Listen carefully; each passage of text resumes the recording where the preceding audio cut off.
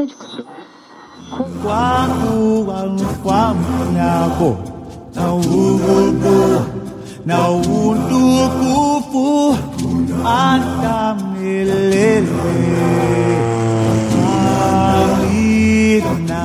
Broadcasting from high above the reserve, this is Radio Harambe.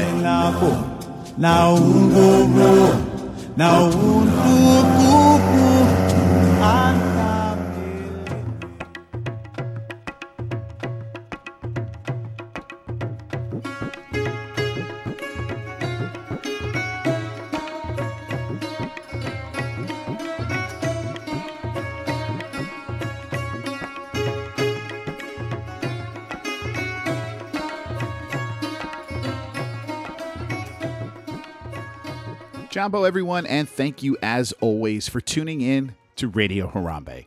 I'm Dave McBride, broadcasting from the Radio Harambe studios, and in just a few seconds, we're going to be presenting the second part of Safari Mike and I's interview with the great Joe Rohde. Now, there wasn't really a spot in here. As much as I tried to, we just kind of talked too much. There wasn't really a spot in here to make a perfect separation, but the second part here of this interview is going to be less about Joe's experience with Disney and Joe's time doing the different Disney projects, and more about sort of his other projects and traveling and what that is all about. So that's kind of what the majority of this part of the conversation is, but there's going to be a little bit of everything. Mike also talks about the prints that he is presenting as part of this charity that he's doing for the Santa Barbara Community Arts Workshop. The last time I checked, there was only one print left in this event. All the rest of them have been sold out. There is, I believe, one still on. By the time I'm looking here, 3 of the 4 have been completely sold out. I know a lot of that are you listeners to this show and Disney Animal Kingdom fans, and I can't thank you enough for your response and helping things out. But there still is a print left. It is a really cool print, so go check it out over at SB. Let me get it again. SBCAW.org/Rohde. And that's where you can find all that. Mike will say it at the end of the show as well here. So you can go there, but I would do it quickly because most of these were sold out within 24 hours of the beginning of this little event starting on September 1st. Also, I'm not going to come back after the interview. The interview will end the podcast for us. So just want to remind you, you can follow us on Facebook, Twitter. If you have any questions, feel free to email us, jumboeveryone@gmail.com. You can follow us on Instagram at Disney's Animal Kingdom. You can follow Mike on Twitter at jumboeveryone. And you can follow the show on Facebook by just going to facebook.com and putting in Radio Harambe. Also, don't forget, we are selling T-shirts and merchandise and all that kind of stuff, as we tell you about all the time. The link is in the show notes, so check that out. All the money that we make off that goes towards conservation. So without further ado, we'll take a short little break here and come back with our final part of our interview. Really a dream come true for both Mike and I to spend what really amounted to a couple of hours on the phone with a hero of ours, with somebody who we really admire and really think the world of. And boy, I can't thank him enough for his generosity with his time and with his, and just being there for us and talking with us and just offering such a great interview here. I hope you enjoy it as much as Mike and I enjoyed doing it. So we'll take a little break and come back with Joe Rohde.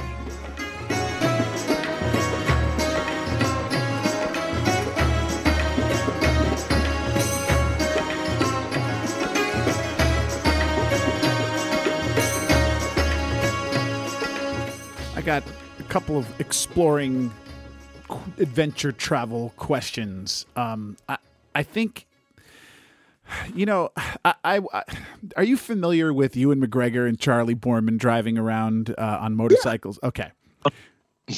Right. So it's called The Long Way Round. It's one of my favorite television things I ever saw. And, Ewan McGregor talks a lot in there about the idea behind an adventure. This is supposed to be an adventure. This isn't, I'm not I'm not going into touristy places. I'm not, going, I don't want any setup kind of things, where somebody's got a nice little song sung for us and we're trying to cook pizza in Napoli and all those kind of things, and he talks about the spirit of adventure and how to travel that way. And I always think to myself as I'm watching it, man, I don't know that I can do that. Like, I don't know that I have that kind of, I think it's almost bravery to be able to say, I'm going to go into this place and I don't really know what's going to happen at the end of it. I mean, am I misreading the whole purpose of adventure travel? Do I have to get into the spirit of that very idea of just being brave enough to see what might be there? I don't think it's a bravery thing at all. The need to be brave is often a byproduct of the fact that you've been foolhardy. So if you're smart and you know how to make a plan and you know how to avoid trouble, you probably don't have to be very brave. On top of which, remember, adventure is relative to where you start, right? If you've never left your state, it might be a big adventure to go to the next state. It might be a big adventure to go camping in a tent where there are bears if you live in a big city where there are no bears. So you certainly do not need to get on an airplane and fly to some other country in order to have adventure. What you have to do is to go further than you have gone. That's what the word adventure means. Adventure. It's Latin, right? Ad, to go forth, venture, to go. That's all it means. Go out. So you could do that almost anywhere. If you're a little kid, then it's kind of a big adventure to walk to the park on your own for the first time. Adventure is relative to where you start. So I think a lot of people pump up the macho chest thing. It's almost like it's a kind of a cliche of what adventure is supposed to be, but it doesn't have to be. I'm not personally interested in physical adventure. I'm interested in interesting places that are interesting. Right. I will put up with some inconvenience to get to them. So I think the thing you're referring to as bravery is more like tolerance, like things like, it's going to rain for 40 hours now. It's going to be 42 degrees. And that's how it's going to be. And we're going to sit under this tarp for 36 of those 42 hours because there's nowhere we can go and there's nothing we can do. And it's going to be miserable.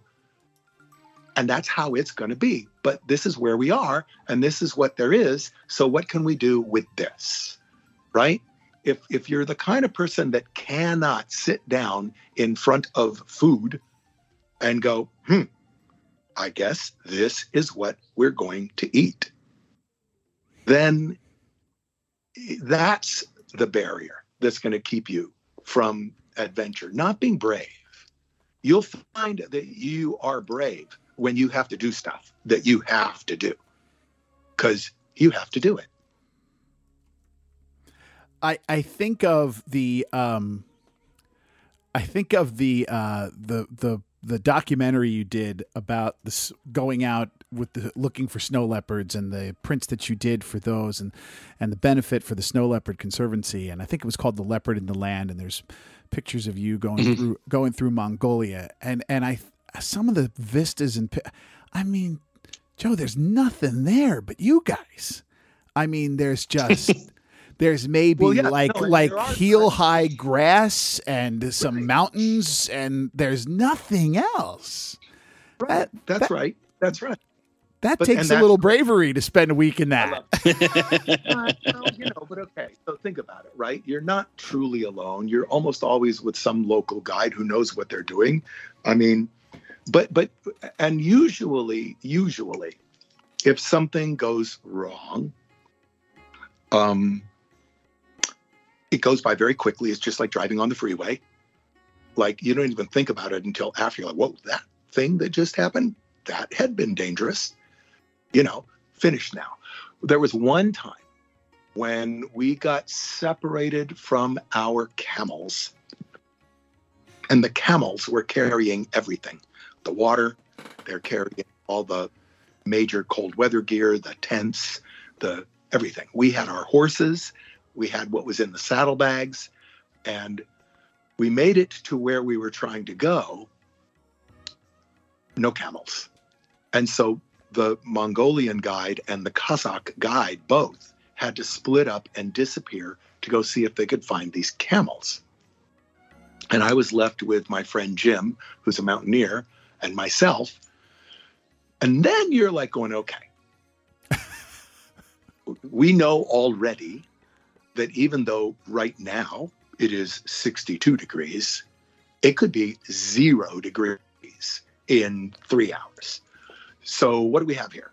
We have the saddles, we have the saddle blankets, we have the horses, we have the stuff in the saddlebags. If we had to stay alive all night with only that, how could we do that? And then you start making a plan. Like, okay, well, if we hobble the horses and they keep them really tight with each other and we are kind of in the middle, that's body heat. We've got the blankets. We've got the saddles to keep us off the ground so we're not losing heat into the ground, blah, blah, blah, blah, blah. You make a little plan. Like, we're not just going to wait for it to get worse, right? You make a plan. You go, yeah, it'll be a horrible, horrible night, but I bet you we won't be dead. So, okay. That's as good as that gets. It doesn't get better. There's nowhere you can go to make it better. How good can it get with what I have? And so this is why I say it's not bravery, it's tolerance. It's like, it's not going to get better than this. This is how good it gets. So people don't get that part. Truly, I really mean this. It's like, when I have needed to do something that I think other people would consider maybe to be brave, you just do it, like cross some terrifying bridge that's like, oh, Jesus, this is terrifying. But what else are you going to do? I mean, this is what we have to do. We have to cross this stick that is the only thing there is to cross. Usually it's like that. It's not like a tiger is charging you or something. Right. I've been charged by an elephant, but it's not that. I think it's not helpful for people to think of it in terms of bravery. I think it is tolerance and willingness, not just willingness, desire to be somewhere not like where you're from. And if you have that desire, you will tolerate a lot of crap. Now, Mike, I just have a couple more exploration questions, and then I'll hand it over to you for whatever you want to go out here. I have a couple exploration questions too, but you go ahead. Okay, so if I'm sure you've been asked this 1,000 times, if someone were to ask you, "What's one place I should go?" how would you answer that question? Is there a 1 or 2 locations that you went to and you said, "Oh my God, I can't believe this is on this planet. I mean, I can't believe what I'm seeing here. This is just." You mentioned Mongolia a couple of times. I know your relationship with the Himalayas, certainly you've been bewitched by that area and Africa and those places. But is there any one place where you would say, "Man, if you could, don't leave this planet without seeing this place first"?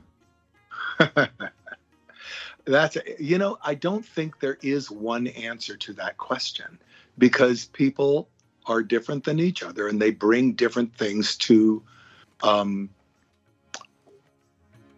their desire, right? So it really matters what you're bringing. Like, I personally love Nepal, love it. For a lot of people, I think Nepal would be a challenging place to be. It's a little, rough around the edges kind of country. You got to put out a lot of effort to get up into the hills. It's physical. A lot of people are like, oh no, that's not my thing.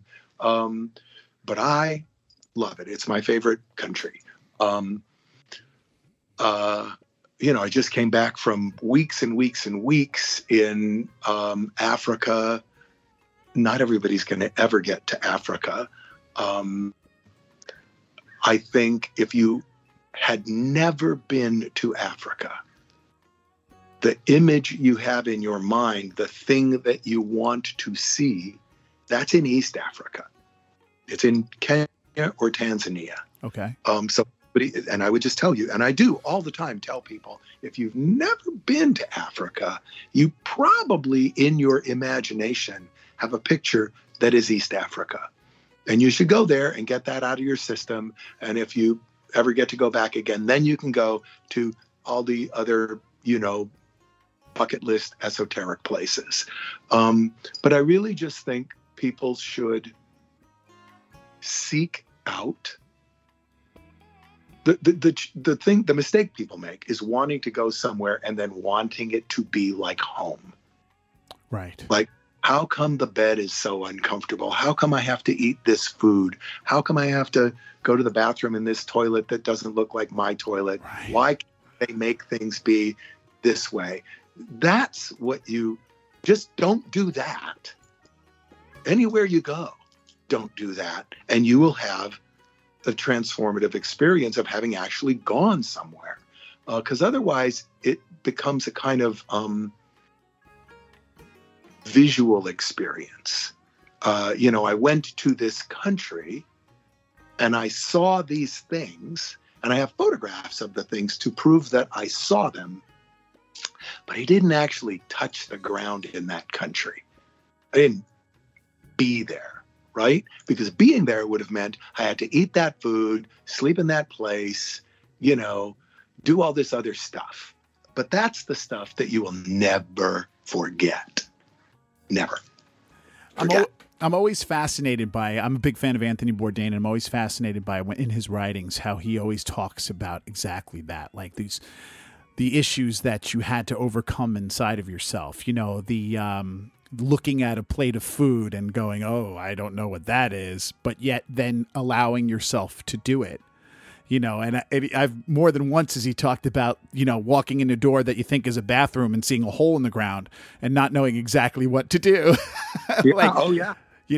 Allowing yourself the release to be able to do those things that you're not used to, but are going to be okay if you just do them, You got to, for example, I was honored by this dinner once in the Himalayas.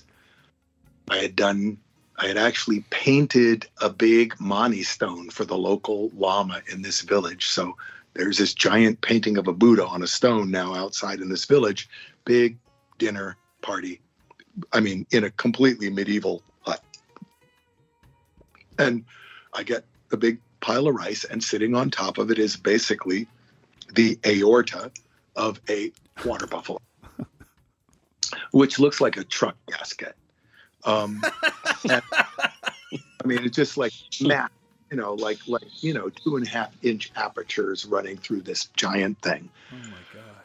And it might have a little bit of meat on it, but mainly it's the gasket. And I have to chew this. I'm going to try, you let a chunk and chew and chew and chew and chew. It's like chewing a Vibram shoe sole, right? But I'm not put it in my mouth because these people gave it to me and they think it's really important. So I'm chewing this thing until I can't chew anymore because that's what's in front of me and that's what you do.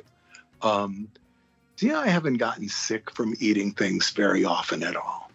And usually when you do, it's not out in the country, it's in the city where somebody is cutting corners and, you just don't even want to look back in the alley and back. Whereas in the country, food is fresh.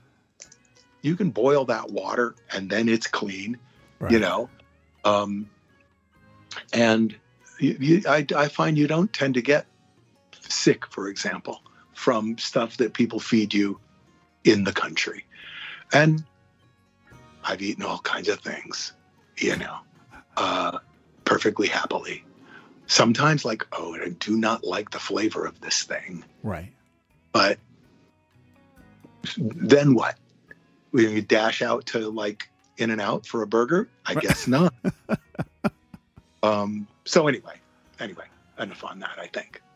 Mike, my last exploration question I'll save to the end. So whatever you have here, go ahead. Well, yeah, I did want to ask a couple of, getting it back to Animal Kingdom for a second and exploration. So when you were taking these trips to Africa, specifically for Animal Kingdom and then to Tibet and other places, did the animal aspect of the Animal Kingdom, like what animals you were going to put in the park, did that play a role? Was it really strictly just sort of to make design, aesthetic, storyline kind of trips? Oh, no, it definitely did. I mean, there are many reasons for these trips. Sometimes we were meeting with conservation people. Sometimes we were trying to go, like what is it? What assemblage of animals is plausible here? What can we get a look at that would look like what we did? For example, there's a place we ended up over time not watering it down, but boiling it down to, you can go to several places, but you got to go to this one place, Lake Manyara, a tiny little park. Lake Manyara is not a huge reserve. But it just happens to be the place that ended up being the place where you would learn the most about landscape, animals, groups of animals, numbers of animals, spaces that we could do, right? So we would send people there a lot. Like, go there, go here, but go there. You have to see this because this is like what I think we're going to be able to do. But it was animal related, culture related, conservation related. What are we trying to say? Who's saying that? What do they want us to say? Where are they doing it? How are they doing it? All kinds of different. And then later, when you're really in production, then you are sending like, you interior designers, you need to really only go here and here, because that's what we're doing. And you rock work guys, you need to go there. Those are the rocks. Go get the rocks, like that. So it boils down to the disciplines later in the process. Then it's very targeted. But it's a complicated design job and complicated to keep all those messages lined up and not contradicting each other and, legitimately representing what the people of the place would want to have said, all of that kind of stuff. Now, in this, did you go to like zoos to see how like other places were displaying animals, or was that not part of it? That was in the very first year. We, I think, went to 40 zoos. Oh, wow. And then we didn't stop. But in that first year, we were on the road a lot. And some of that was literally in the car on the road. Drive here, go there, fly here, and then drive there. As many as we could. And of course, we had advisors and all of that. We weren't flying blind. We needed to. Right. You brought Rick Barangi in early on, right? Yep. And there was a whole group of advisors over and above that. Mm-hmm. And I do think one of the great benefits, well, it's not exactly a benefit, adventure exploration, pardon me, there is a slight escalation of expectation that comes along with adventure travel, explorative travel. Because, of course, when you first start out, many, many things are unfamiliar to you. And so it's easy to be somewhere that opens your eyes and wakes you up and makes you think, wow, we're not in Kansas anymore. But the more you travel, the more those things become familiar. And so you begin to push the edge of the envelope to be in more remote places, more extreme places. So you still get that feeling of like, wow, I've never seen that before. And So eventually my pathway kind of unzippers from any legitimate business trip you could ask people to take, because you can't kind of do that with people on a business trip, and a research trip is a business trip. How about when the go ahead was for Avatar and Pandora, the world of Avatar. Did you make like exploration? Did you explore various places on Earth to help you with that? Can I just add something to that? I think Sure. from talking to you and the way you're talking about travel and your love for it and stuff, I wonder if not actually having after doing so many things where you had Norway and Mexico and you had Africa and all these places you can go to, if doing something that was more, not a place on Earth you could see, if that was also particularly a challenge for you.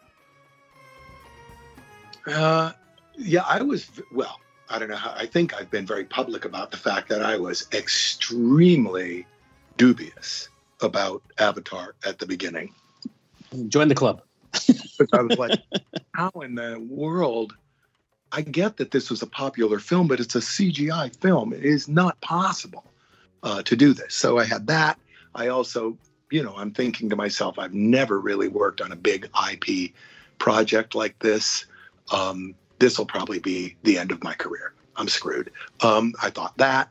But I did also think, if this thing's going to go into Animal Kingdom, it needs to be like Animal Kingdom. It needs to feel real, or it's really going to be weird, right? If it doesn't match the aesthetic, that's going to get weirder. So luckily, the Avatar people were totally on board with this. They were extremely productive collaborators in all of this. But we did find, for example, I remember when the model builders were working on the 1-inch scale model of the mountains. So it's a pretty big model. So you can see what they're going to do. And they're sculpting all the vines and roots. And I'm looking at these vines and roots. I'm like, you know what? They look like fantasy.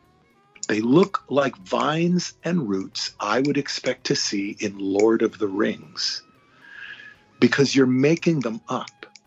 And when you make things up, they make too much sense. They're too orderly. They're too fluid.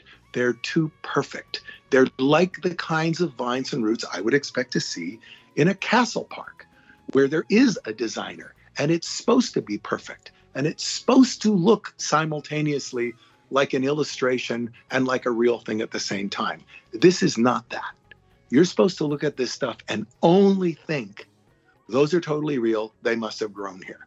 So we're going to get on an airplane and we are going to go to jungles where you are going to walk around in jungles and look at real vines and real roots and what they really do, because it's way weirder and stranger than what you're doing in your own imagination, because the number of factors impinging on that root or that vine are more than you can calculate in your imagination. You need to see how strange this is, how much it isn't orderly. It isn't necessarily even pretty. It's just struggling for its own existence against all the things that are trying to stop it from existing. Go see this. So we did that. We went through, first we went to Hawaii, and then on a separate trip, we were in Indonesia.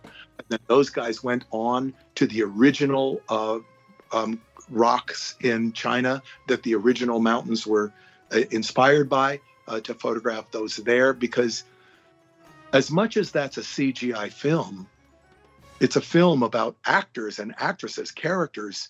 So their heads and their faces are in the middle of that screen like 95% of the time. So there isn't actually enough detail to base a land on. You had to go find this detail. You had to make these things seem real. And in order to find the details to make that happen, you're going to have to look further. And by the way, this is what good set design does, right? We're doing something different than set design. When you're designing for a film or a play, you're deliberately designing stuff that is going to sit behind the performer. The story is about the performer. It's about the acting.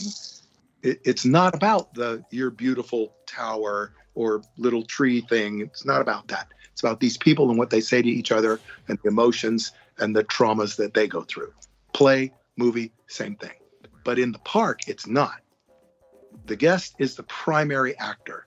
The set now is the other actor. It needs huge amounts of detail in order to keep its performance going that you would never put in if you were designing it to sit behind a performance. I have two very quick questions, Dave, that are not really exploration related, but I just want to really quickly ask Joe these two Animal Kingdom kind of things. So are these we discussed off the rapid fire? Yeah. Yeah. Okay. Yeah. So Joe, what we want to torture you with here is being an Animal Kingdom podcast, we get a lot of the same kind of Animal Kingdom questions and the same kind of Joe Rohde questions that we get all the time and we constantly answer. So what we would like to do, and these are, I believe, if I'm not mistaken, these are probably answers we could give ourselves to a couple of these. Probably. Because we've heard you answer this, but we wanted out of the man's mouth himself to answer these very popular questions. I'm sure you can predict them if I gave you an opportunity to, but Mike, fire away. Well, the one that we always get is the Yeti, how it doesn't work in Expedition Everest anymore. I mean, is that something that really disappointed you, that you weren't able to like sort of repair that before you retired? Well, yeah. I mean, I do wish it worked. Obviously, as it stays static, there's like a whole generation of people for whom it's just static.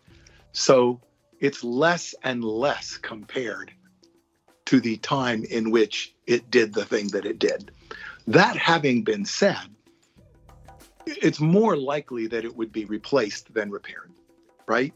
And who knows when that would happen? That's a big job, and it's a very popular ride, and who knows? You know, we tried, but it's like you have to construct this perfect storm of the money at a time when no one else needs the money, an engineering solution that could be accomplished in a limited amount of time when you have the time, frankly, a marketing window to talk about it when you're not talking about something else. All those things have to line up. Who knows when they'll line up? But I wish it did a thing. Just to, the narrative payoff is the Yeti is alive. It would be nice if it did. Mm-hmm. But on the other hand, that ride is still fantastic. People love it. Oh, yeah. And if you are what? You'd have to be like a full-grown adult person to even remember. Oh, I remember it. We're all like old guys. I think he's calling us old, Mike. I think he's calling us old. He's right. He's not wrong about that. I mean, if you're a young person, if you're like, I don't know, a high school age person, this is the ride. I rode the ride. It was great. Sure. So, but my 21-year-old son doesn't have any recollection. Exactly. Right. Exactly. The one other quick one, you see all this concept art about various things that, like obviously the Beastly Kingdom, the Noah's Ark front entrance, different things that were thought about at Dinoland. Is there a project that, you guys were working on for Animal Kingdom that never materialized, and you kind of sit back and think, oh, I wish we actually got a chance to build that and put it up? Is there anything that kind of sticks out in your mind? That's a tough one, right? I'm a very pragmatic person about this. I just was having a conversation with somebody else on some other forum about this idea. And really what I had to say, I'll say this now, and then I'll come back to the question is, look, you have to understand that the only attraction that is really real is the one that is still running 5 years after you open. That's what's real. Not even the one you open is real. It hasn't yet been put through the grinder of what really makes things real, right? So to obsess about something that only exists as 3 drawings is not even a realistic idea of how things become real. Because what makes an attraction become real is a constant chess game of pragmatism, cost, opportunity, desire, like day in, day out, moving through focus until finally something turns real. So it's not accurate to imagine that there was a drawing of something and that was a thing that was going to get done, and it just didn't get done because something got in the way. If something got in the way, then it wasn't going to get done because it didn't get done. That's how things get done. So that, bear in mind for all of this. But really the most interesting stuff we explored was nothing that is in any of those categories. I just really, really wanted to circle all the way back around to a kind of pre-Columbian rainforesty kind of thing somewhere in that park, because to me, that's the tripod of the park. You know, the savannas of Africa, the jungles of Asia, which aren't really very jungly, you know, the ruins and temples and all of the human aspect of Asia, and then something in the rainforest. And then that park would have its triumvirate of stuff. And then, of course, we have the handle this world of imaginary animals, which eventually gets handled with Avatar and this imaginary world. But because other than that, I mean, literally, I walked through that park and it's more like a thing like they were supposed to paint that building powder blue in like 2002. And it's still violent. Or they were supposed to age that drinking fountain in 1997 and it's still shiny chrome. Like that, you know? Right. Not, oh, I wish I had the whatever, you know, singing iguana ride. So no, I'm not wired that way, nor Gotcha. I think people who think that that's how it happens are imagining a different pattern of how things happen. That's more of a pure straight line. I imagine something, I draw and make representations of it, we decide to do it, and then we do it. But it's much more jagged than that, getting something made. Much more jig, jag, step, forward, back, sideways, forward, diagonal, back a little bit, forward, trade Gotcha. out, trade out, trade in, trade out, trade in, lock, go forward, stop, go 2 back, go forward. That's what it's like. Wow. And that's what gets done. And that's why it's so amazing that the stuff is good when it's done. Because that process can make things bad. And most of the time with Disney, it doesn't. They end up good. And that's, to me, the miracle of the place, is being able to keep people's heads on and go through all that and still come out the other side with something that's kind of good. Anyway, that's that. Folklore animals were always in your plan, though, right? I mean, that's why the dragon head's on the original logo. I mean, that was always part of the human experience of animals that you wanted to show. Animals that we imagine. So you have 3 sort of legs. These are a separate set of legs from the regional legs. You have the joy of the presence of actual live animals, the pure physical admiration for the beauty and presence of live animals. That's a category. You have another category, which is the way we think about them, meaning the science of the study of them, the conservation of them, the knowing things about them, very Epcot-y way of thinking about animals, right? Even the whole Dino Land is kind of animals we think about. If we didn't think about them, they wouldn't even be animals. They would be geology, because they start out as rocks. We turn them into the fossilized bones of animals, and then we turn them into animals.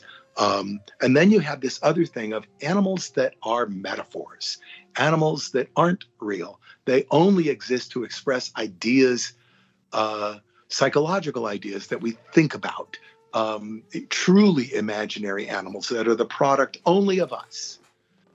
And that's the other category.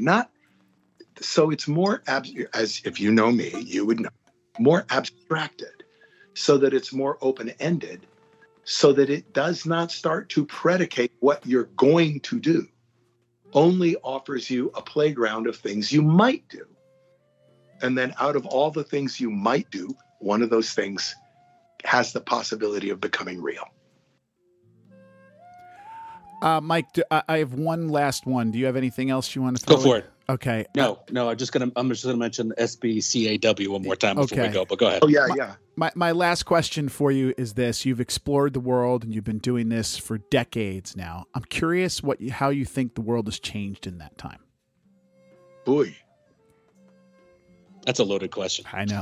I mean, so many happened in the world, but probably the most important thing I think I've observed, and I don't necessarily think this is a good thing, but the sheer number of people who now travel has resulted in big, and coupled with the sheer number of people traveling and social media, has resulted in a huge amount of productization of the world, which isn't, when you're a person who does productization, it makes it harder for me to find places where I want to go, because everything has been turned into something like what I do.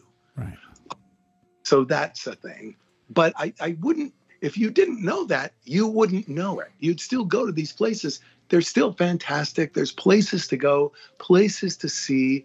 The least bit of effort will put you out of the flow of, 8 jillion people, and you can be somewhere you discover yourself. So, I think it's a little bit of a grumpy, cranky complaint. The world has changed. Yeah, sure. It also changed for guys like Herb Ryman from the time he was traveling to when I was traveling. Right. So, and then I mentioned that actually back to the issue of the prints. When I was making these prints, when I did these paintings of these remote areas, they were very, very remote, very, very remote. And now there's a road. So the remoteness of them is even slightly different. I think the listeners for your show will enjoy these prints. They really are kind of an interesting part of the origin story, back to the beginning, of what led to Expedition Everest. And they play a role in that whole formation that's kind of, it's kind of fun to see. So, and they are good art. They're beautiful little paintings. So hopefully, even if you're not interested in that, you're interested in painting or art, these are nice. Yes, they are. Yeah, I mean, if you're a fan of art or a Disney collector, these are perfect. I think so. Yeah. And So then let I'll me just 23 if you happen to be there. So I'll be popping around on my birthday, September 10th, at that Disney Adventures thing too. Oh, go wish him a happy birthday! And did you? Do we know if you're gonna if you're gonna be on the Josh Gates thing, or do we not know that? I don't know. We don't know. Yeah, Josh That's Gates is doing an Explorers Club thing. Yeah, the whole thing on the Explorers Club. I love Josh. He's a great guy. Guy. So he invited me out to the Explorers Club to shoot some interviews, but you never know. You don't know. I mean, those guys have to edit together a show that makes sense for them, that works for them, that runs and plays just like any actual creative product. That's what gets it done. I have no idea. Okay. Whether I'm in the show or not, but I did have fun, sitting around the Explorers Club with Josh talking about a bunch of explorers. That was really fun. Well, before we let you go, Joe, let me just remind everybody again, go to SBCAW, which I guess stands for Santa Barbara Community Arts Workshop, but it's sbcaw.org/Rhodey. There's the 4 prints. They all, I mean, if you look at them, you see Expedition Everest and Circus Ong in them. Each one is, there's 50, there are going to be 50 hand-signed and numbered by Joe. So they're on sale starting on September 1st at 7 a.m. I'll put a link once that day rolls around. I don't even know if the show will be put out maybe we'll put it out on September 1st. Right. But I will, look at me on Twitter. I will be putting it out there plenty of times for you. But if you are, like Joe said, if you're just a fan of art or a Disney collector, these are fantastic. So sbcaw.org/Rhodey. And thanks, Joe. This was fantastic. Thanks, guys. I had a real good time. That was really great. Thank you. Before we hang up here, before I let you go, I just want to, again, from me, thank you very much on Mike's behalf and mine as well for doing this. But Absolutely. Also, I think certainly for the two of us who, let's face it, do a Animal Kingdom podcast here, you have been an inspiration and a source of entertainment and happiness for the both of us for all of these years, and I can't thank you enough for all that you've done for everybody who's been to those parks and has taken part in all these things that you've done. Your life's work there at Disney has touched all of us in a very profound way, and made us all curious, and made us all, I think, feel like we know a little bit more about the world, and all of that is really thanks to your imagination and your hard work, and I can't thank you enough for all of that. And I think on behalf of all the Disney people, we didn't get a chance to congratulate you on your retirement, but the time you spent there meant everything to us, and I can't thank you enough for that. So thank you.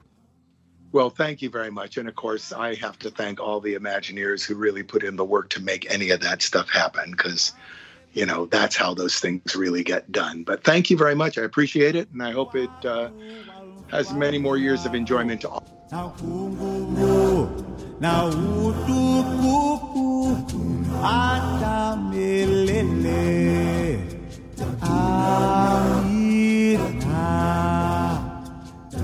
Kwaku walfamelako na kungumu na utuku atamelele amina. Kwaku walfamelako na kungumu na utuku